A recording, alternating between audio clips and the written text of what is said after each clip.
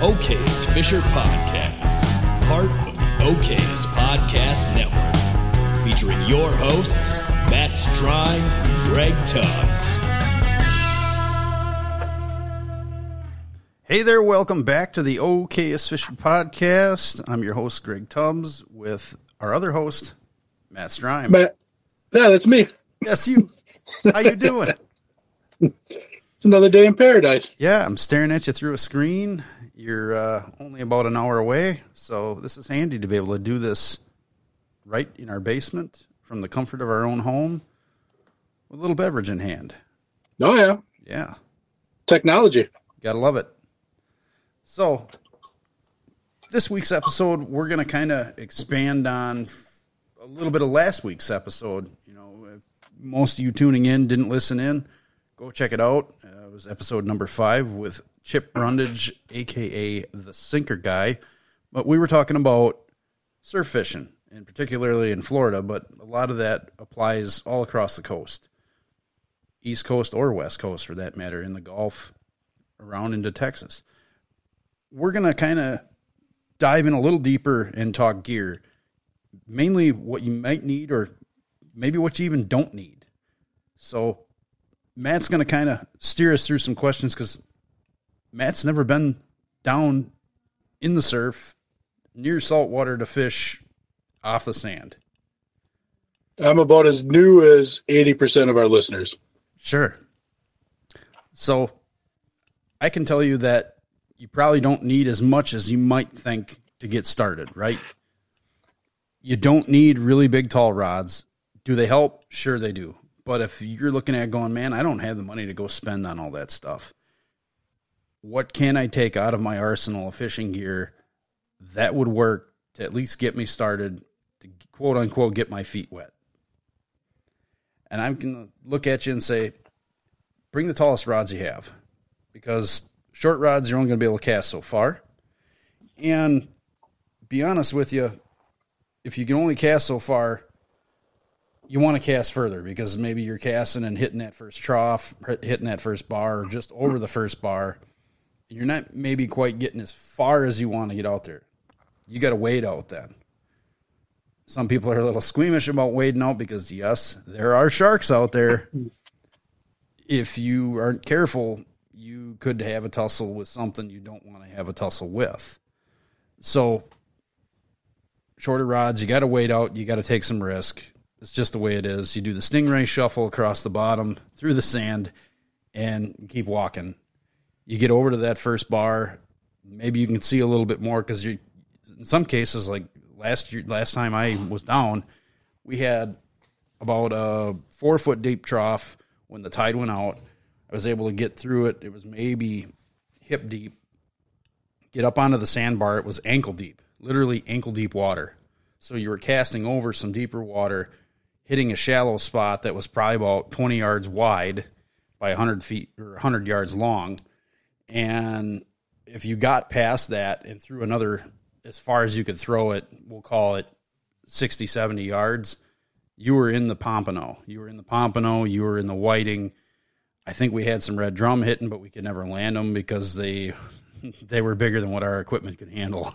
Let's be honest. A couple of stingrays had some of those break us off. But that's the beauty of it, is you have so many things you could be possibly hooking into there.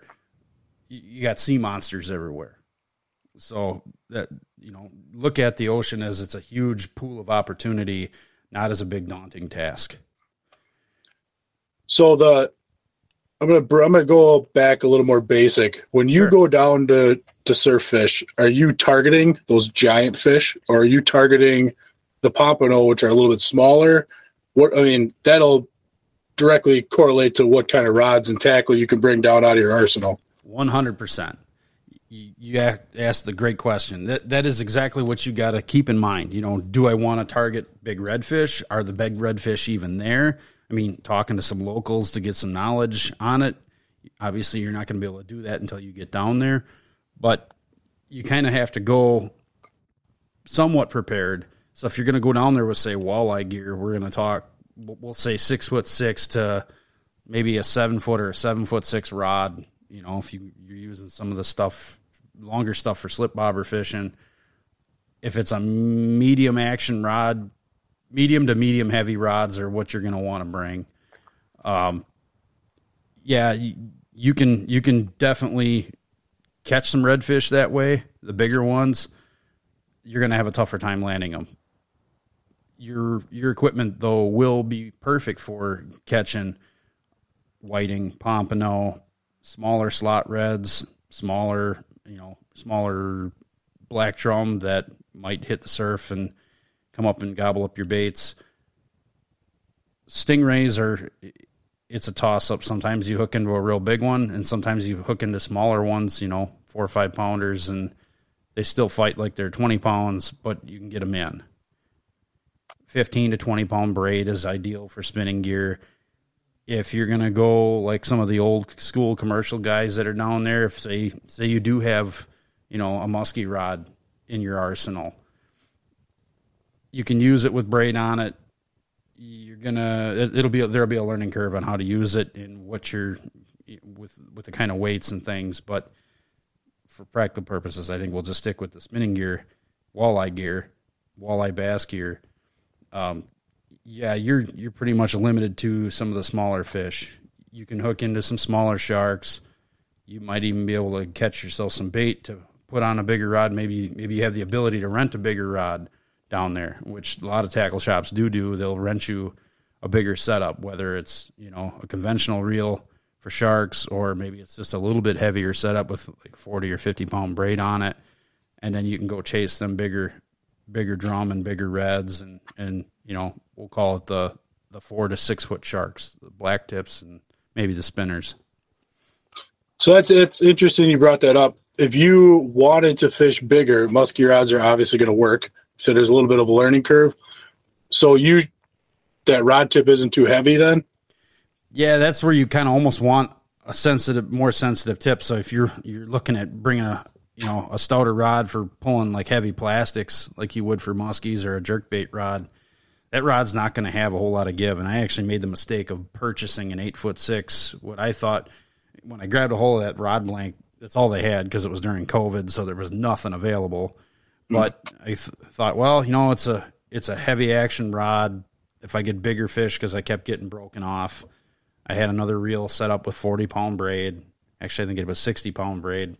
So it was more than heavy enough, but the rod tip was terribly stiff and not very sensitive. So if I did have smaller fish like pompano or whiting, biting on those shrimp that I had put out there, I wasn't seeing the bite, and it was just too heavy of a setup to really get a good feel of the fish. And then you don't appreciate the fight that they give either.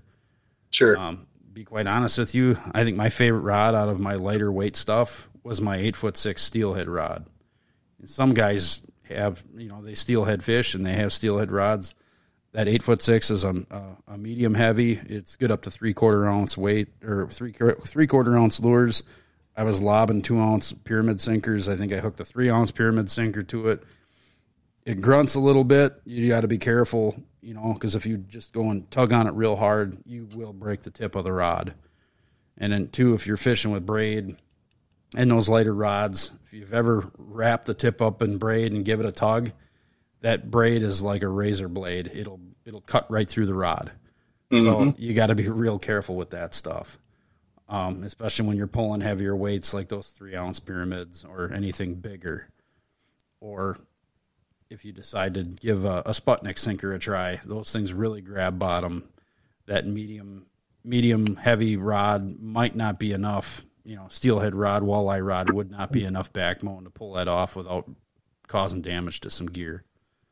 Sure. So basically leave the musky stuff at home. Yeah, I mean, I think if you had one that had just enough bow and give to it, if you had like a fiberglass rod for like you would for pulling bigger crankbaits or suckers or something like that, like an 8'6", that might be an okay rod for, fishing like live croakers and pinfish and stuff, just like we would for muskie and pike up here. You're using like a Carolina rig. We're going to get into rigs a little bit, but but basically a heavier weight that slides, and then a length of leader with a circle hook to be able to hook your bait to. Sure. So let's just put rods aside for 1 second, or altogether if you're done talking about rods. Sure. We can be done talking about that. So basically, we're shooting walleye / steelhead river fishing combo stuff. Yes. And not a bait caster or traditional. We're looking at spinning reels. So what, it's the ocean. It's huge. You got thousands of miles, fish that scream and run faster than most fish up here. How big of a reel are you putting on your stuff? Is it comparable for stuff up here? Yeah, I think the smallest you want to mess with, and let's be honest, this is going to be kind of beach specific. If you got an area where the beach is longer, meaning it's a long ways out before you hit deeper water, and by deeper water, I would say you're probably looking at 8-10 feet or more. That's where you want the even bigger reels to pack on more line to be able to get out there, and less wading you have to do. And then hence comes in the longer rod. I know we didn't want to talk about that, but that's had to go back there. Had to go back there. That's where the 10 to 12 footers come into play. Sure. But if you, like where we're going, Gulf of Mexico, the Panhandle, the beach is short there. You can get away with lighter gear. You can get away with the 8'6", probably to 10-foot rods at the very most. But you can still be effective with that 6'6" to fish the trough for whiting. A little bit longer rod. I would say don't go, some guys might disagree, but I think a 2,500 to 3,000 would be like your close rod. And for further cast, you're looking at like a 4,000 to 5,000 rod or 5,000 reel. The more braid you can pack on that thing, the better. Because if you say you do hook into a big red and you want a fighting chance at getting it in, I think 300 yards of line on a reel is probably reasonable. Okay. Where you'll be able to, you have a fighting chance at getting into one. So, like some of my 4,000s, I've got 3 different 4,000s sitting here in front of me. I have a Daiwa BG 4,000, which is unlike most of the 4,000s on the market. The spool is enormous. I have a Piscifun Captain Series. That one, 20-pound braid, I can fit just under 300 yards. It's like right there. It's just about at 300. I think it's like 290 yards. Close enough. If I see fish hitting the surface, I'll use that as my casting reel to throw maybe a plastic or a spoon or something. Then I have a Shimano Symmetry in a 4,000, and that one holds even less line. But that one is a great reel because it has enough oomph that I can get enough line out there. It has the drag power to turn fish. And it's pretty buttery smooth, and I've had it for years. It's been pretty reliable. I like that you said drag, because that was going to be my next question. Yeah. I'm more of a musky guy. I'm shooting for real high drag reels, high poundage drag reels. Do you need that down there? I don't think you do. I mean, you do to be able to get, we were talking before we got on here, like the higher poundage allows you to maybe move your bait. Well, the higher poundage is also going to allow you to yank that heavier sinker off the bottom if you are running heavier sinkers. So I would say a reel on the bottom end, it's all relative to what you're fishing and where. Your close reel, honestly, 12 pounds of drag is probably enough to throw a 1/2 to 1 ounce egg sinker with a fish. They call it a fish finder rig. It's a Carolina rig, but a slip sinker rig. Slip sinker, barrel swivel, length of leader, circle hook, shrimp, whatever you want to put on there. Throw that real close. We're talking maybe 30 yards off the beach. That's going to land any whiting. Whiting don't get any bigger than a keeper-sized walleye. A real big whiting, I would have to say my biggest whiting is 16 inches, and that's a pretty good-sized whiting. They fight good, but they're very manageable on a walleye rod setup. Super manageable. Pompano, those guys, if you get into some big ones, you can get in some 5-pounders. Those are a 20-inch fish. The only thing I can compare them to is a smallmouth with an attitude. The way they swim, man, those things, like they'll work the drag on a 4,000 reel, depending on which reel it is. like that Shimano, it's got just the right amount of drag for it. I want to say that reel might have 15 pounds of drag in it, and that's plenty for those fish. It gives them some running room.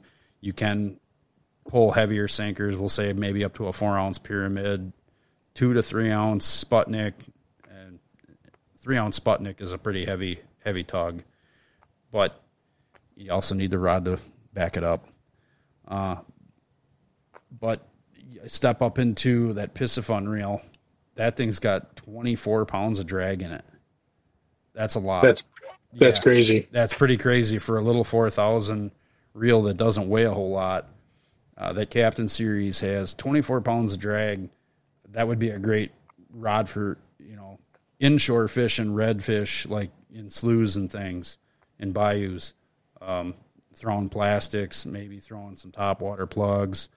It would be perfect for that. And then you got the Mac Daddy of the BG 4000 Daiwa, which has 26 pounds of drag in it and a ridiculously large spool. I think I can put almost 400 yards of 20-pound braid on it. If I look at it here. Yeah, 370 yards they rated for of 20-pound braid. And you can land a lot on 20-pound braid. If you're doing a lot of bait casting, 20 pounds great. If you're casting close and not going over a lot of sandbars, 20 pounds also great. When you're casting over sandbars, 20-pound tends to fall apart after a few runs through that sandbar. That sand really tears up the line. Well, it tears up everything, not just the line. Yeah, yeah. You're trying to fish 20-pound line to be able to cast longer distances and also have some abrasion resistance to be able to cut the water. And if you're casting that longer distance, it's less stretch. It's just a good all-around line, especially if you're fishing smaller fish. But if you're running into redfish and bigger stingrays that are all of a sudden dragging you through the sand and they're breaking you off, you need to step up a little bit. And that's where I would tell you, look at getting into something bigger, a 4,500 or a 5,000 series reel that can pack on 30 to 40-pound braid. Sure. So basically, to get started out there, you don't need anything fancy. No. You can go out there with, a little bit bigger walleye setup or even, a bass setup for flipping that, as long as you had a little bit of length on the rod. Absolutely. Yeah. Have that 7-foot rod or slightly taller. Again, you can go a little bit shorter if that's all you have. But nothing else, it's an excuse to go to the tackle shop and buy another combo. I always need an excuse for more rods. Right. So. More rods, more reels. Yeah. But this year I am stepping into some bigger stuff. I scooped up a couple 4,500s. I got a 6,500 on the way. The 4,500s have 26, 28 pounds of drag, something like that.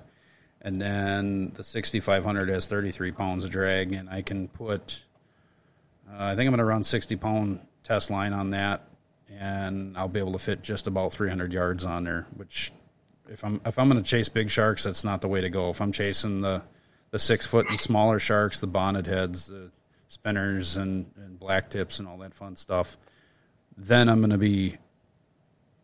I'll be fine. That reel will take care of that, no problem. If I hook into a monster black jum or a redfish, it'll handle them no problem. Sure. Plenty of power.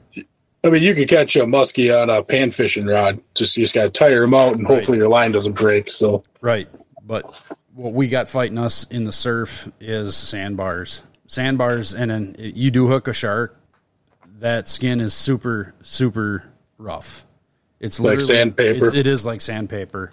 And, you can go online and see some of the demos they have, but guys have tested braid versus mono versus fluorocarbon. What they do is they set up a piece of PVC with sandpaper on it. We'll call it 200 grit sandpaper, something equivalent to what a shark skin is like. And they'll put a weight on it according to whatever test that line is. If it's 30-pound test, they'll put a 30-pound weight on it.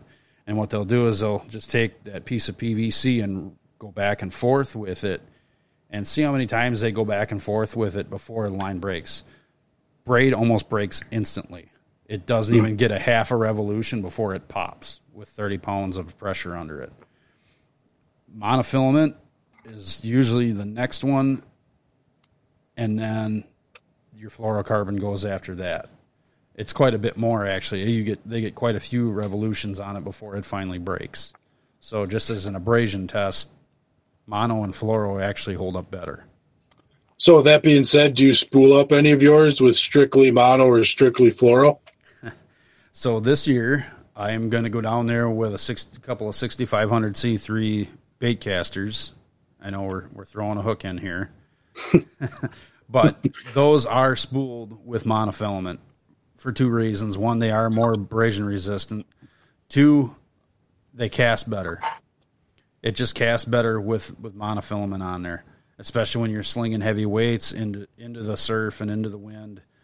You want monofilament. It's just easier to control than braid. You blow up a reel with braid on it, you might as well throw it in the garbage. It's going to be a nightmare to try and get it apart while you're out in the sand and trying to get out fishing. Those I'm going to run. I got one bigger one set up with 20-pound test, Trilene big game, and then the other one is 12-pound test, Trilene big game.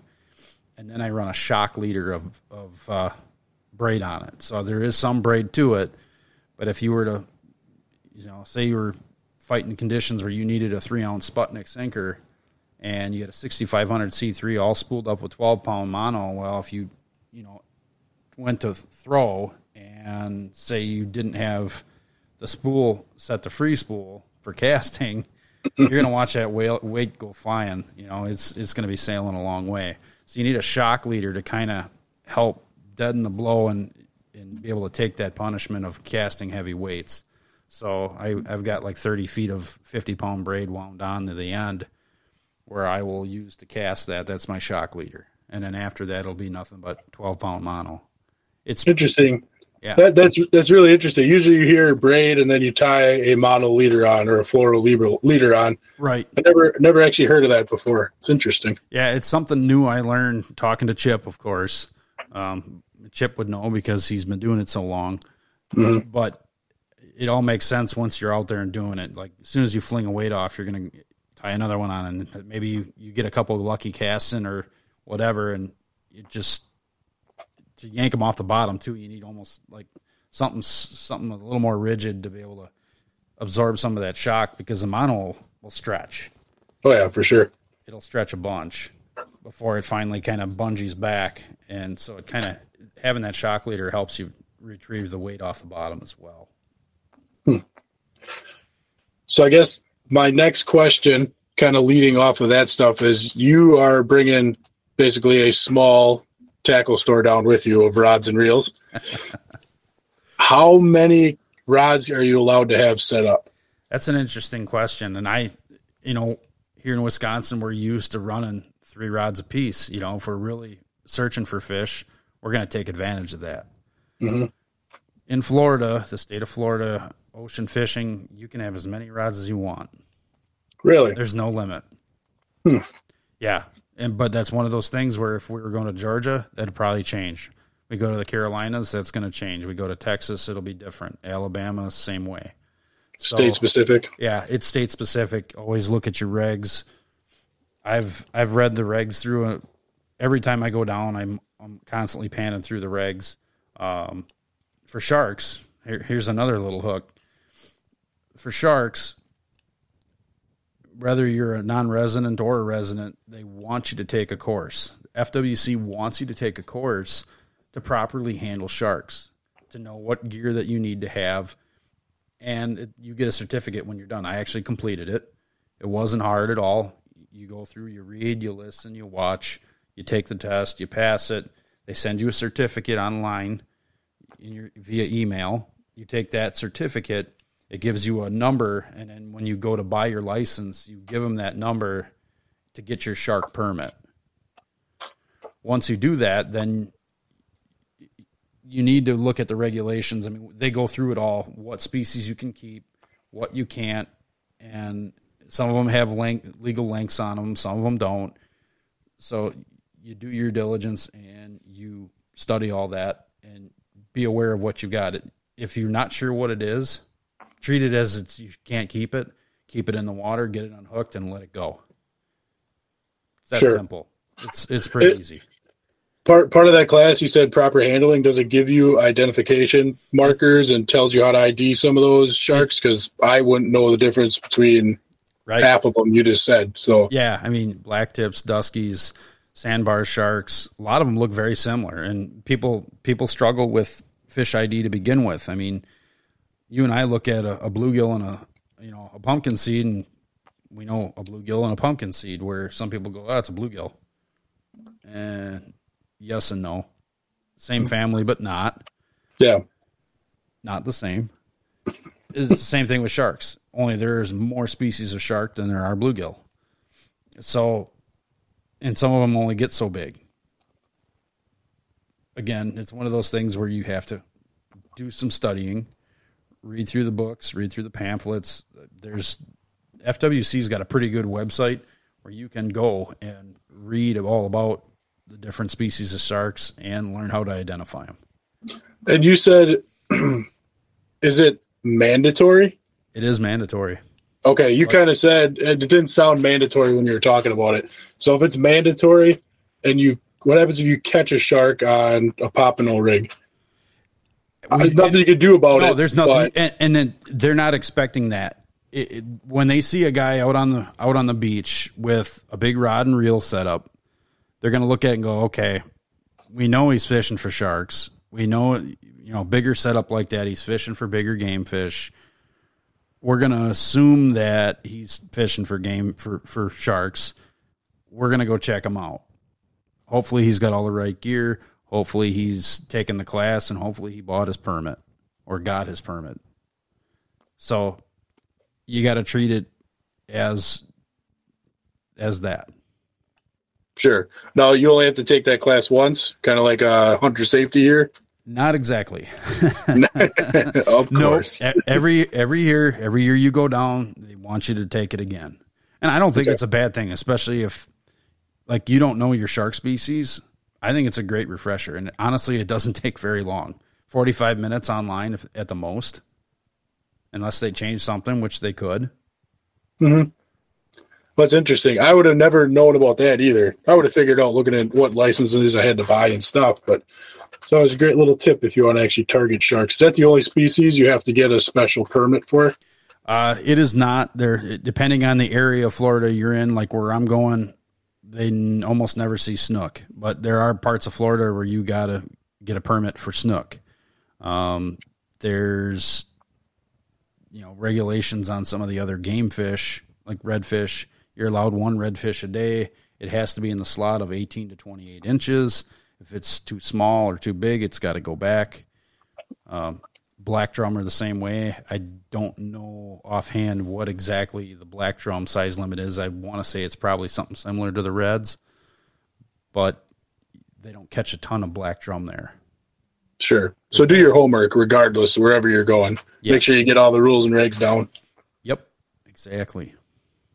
All right, so now that we're on the beach, we got 150 rods out. What are you putting? what are you putting on? Well, I know we touched a lot on tackle, but you'll be coming from Wisconsin, making the drive down there. Yeah. What do you bring where it's not everything you own? Like, I wouldn't know what to bring. I'd literally put every tackle box I could in the truck and head down there. What can you guide people to bring? And what can you tell them to just keep at home? What do they not need? Yeah, I mean, you don't need all the tackle boxes. I mean, if you want to really keep it simple, you can go right to the tackle shop and buy some rigs. You can talk to the tackle shop people and get the lowdown on what rigs are working. Double dropper rigs or the Bruno rig, float rigs, whatever the locals call them. But for practical purposes, because Chip was on the Bruno rig, which is a double dropper with floats, and usually anywhere from a number 2 to a 2/0 circle hook. They want you using circle hooks, not octopus hooks. Circle hooks just because it increases the chances of the fish survival. And that is another thing with the shark fishing is you must have circle hooks.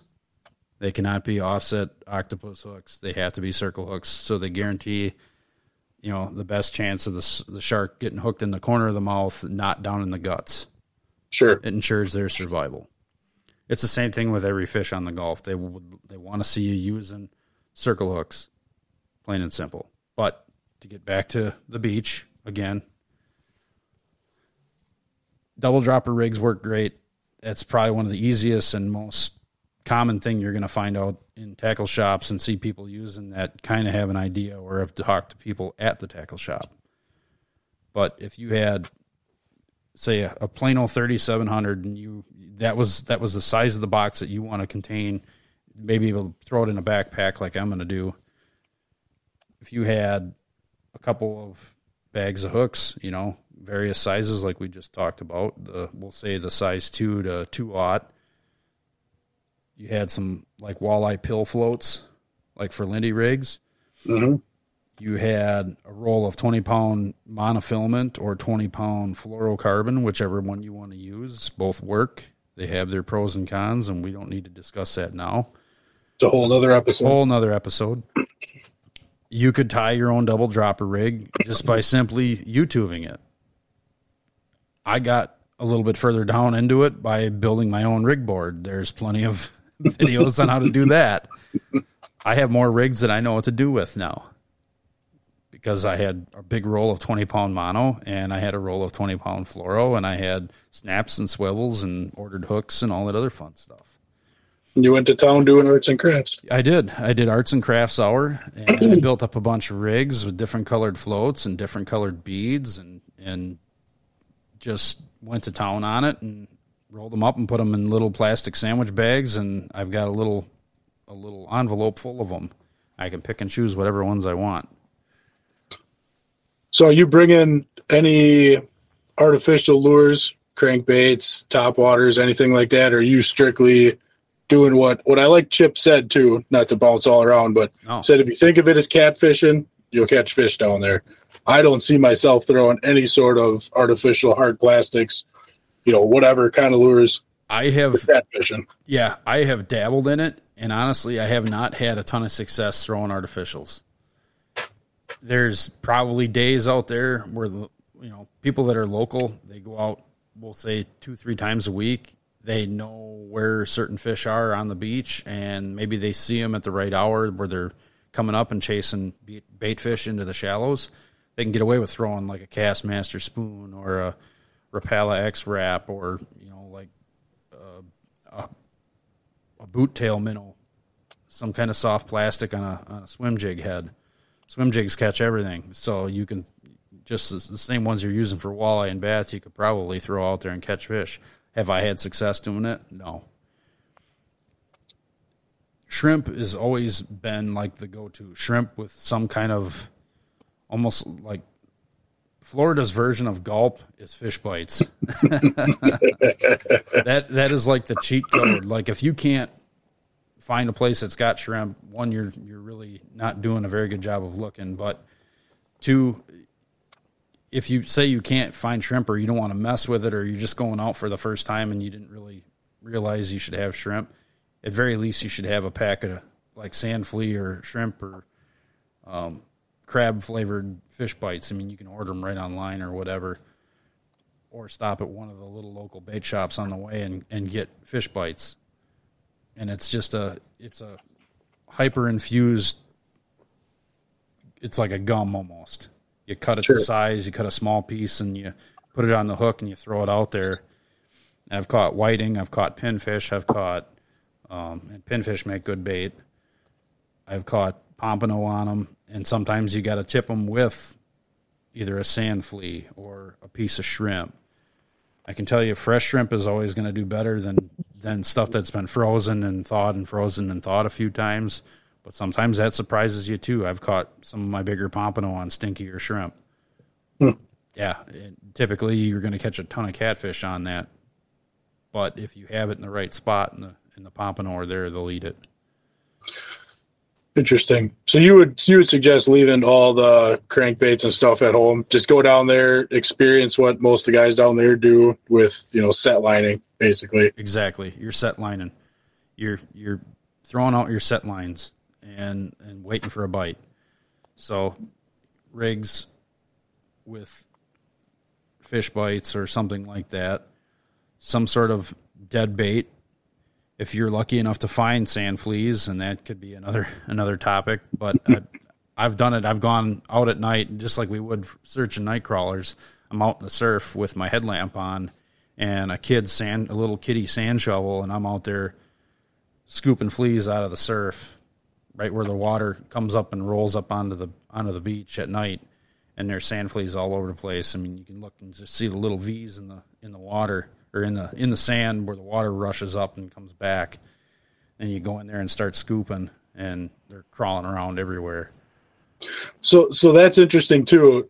Obviously, that's legal to do. Yes. Is there a limit or anything on that, or is it whatever you take what you're going to use? Or I pretty much just take what I'm going to use. Like I think I caught that first night. I caught enough for 4 days worth of fishing. Little did I know. But I was able to keep them alive by, one, keeping them cold, and don't keep them super wet. Keep a little sand in the container, and you have to rinse them. So every day I would go out, I'd empty the water out of the container, put fresh seawater back in it, just enough in there to keep them wet, not have them swimming in it. The same, okay. Yeah, and the same thing goes for a few of the other baits that they catch out there. Like if you get lucky and find some fiddler crabs to catch and keep. A lot of things eat those too. Shrimp, if they're any kind of shrimp that swims in water, they got to have water over the top of them. And this year I'm going to bring my little Frabill insulated bait cooler with the aerator in it, in case I do end up catching some shrimp somehow. Do you do that cool looking throw net, throw bait fishing net thing, or no? I do not have a cast net. I looked at it and go, that thing's like 60, 70, $80. I can buy a lot of bait for that for the little bit I'm down there. Sure. It'd be cool because I've had it where I've had a ton of croakers or pinfish around. You can see them darting around in front of you, and I could have thrown a cast net and probably had enough to fish for a week. But it's not feasible. I mean, it's easier to go out there and, scale down your presentation. You can catch your own bait fish using that smaller rod, lighter line, and just smaller hooks, and just put a little piece of shrimp or a fish bite on it, and you can catch croakers and pinfish to be able to throw on your redfish rods. It's good to know. Yeah. Now are we, while we're on the beach, obviously you don't just run the butt of the rod into the sand. We talked a little bit about rod holders. Do you have, I thought you said you had your own, you made your own out of PVC? Yeah. 1.5 or 2 inch PVC. It's pretty simple and basic, and it's kind of redneck looking, but for the practical purpose, if you're not chasing real big fish, those work fine. If you're going to step into something where you're going to be trying to catch bigger reds or sharks, you almost want to step into an aluminum one that's, one, there's more pressure on it, so it can hold in the sand better. It doesn't tip over better, doesn't get pulled out as easily or break. Because I've seen some pretty interesting situations where guys got a 50 wide conventional reel with 100 pound or 200 pound test mono on it, and shark hits it and runs, and he's got the drag set too high, and that rod, they've got that pole so far in, or that rod holder so far in the sand that it'll actually shatter the rod holder. Really? It'll shatter PVC.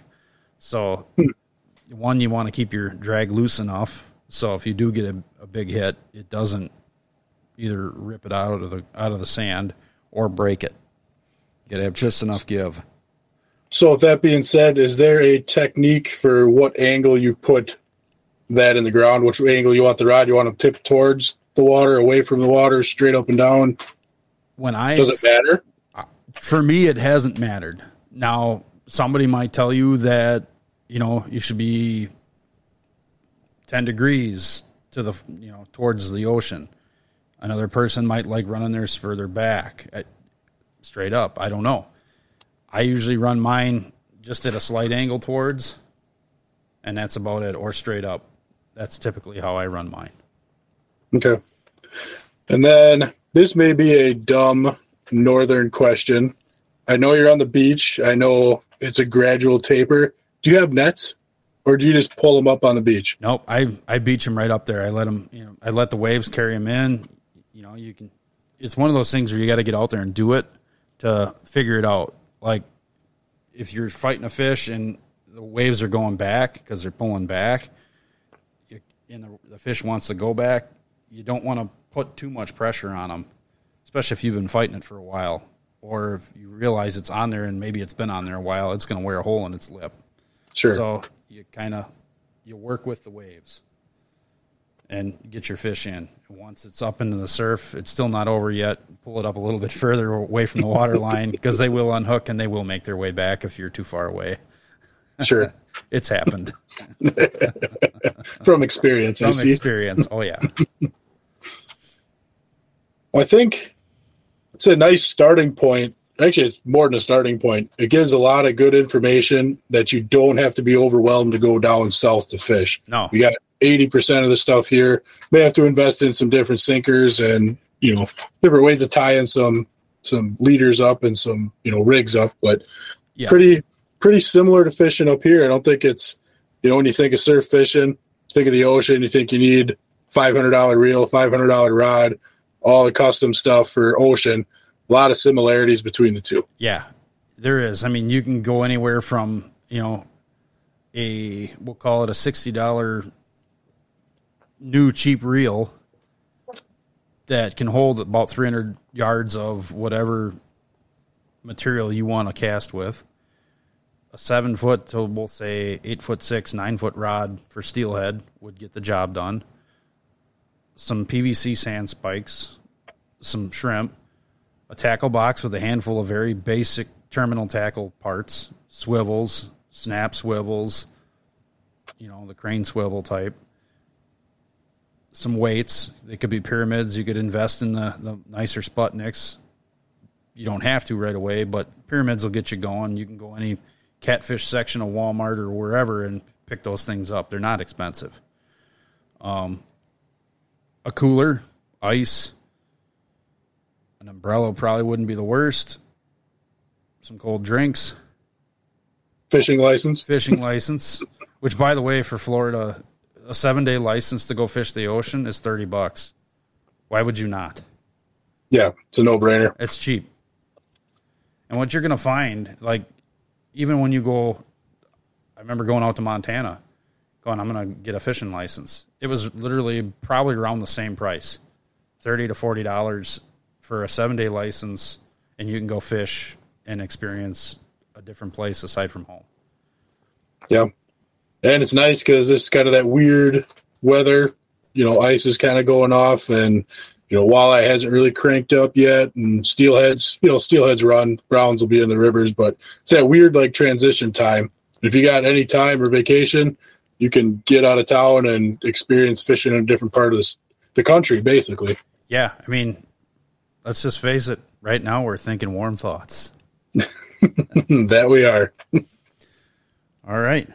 Well, I think that kind of covers it, at least for this episode anyway. Works for me. I learned a lot. Well, good. Thanks for tuning in. We'll see ya.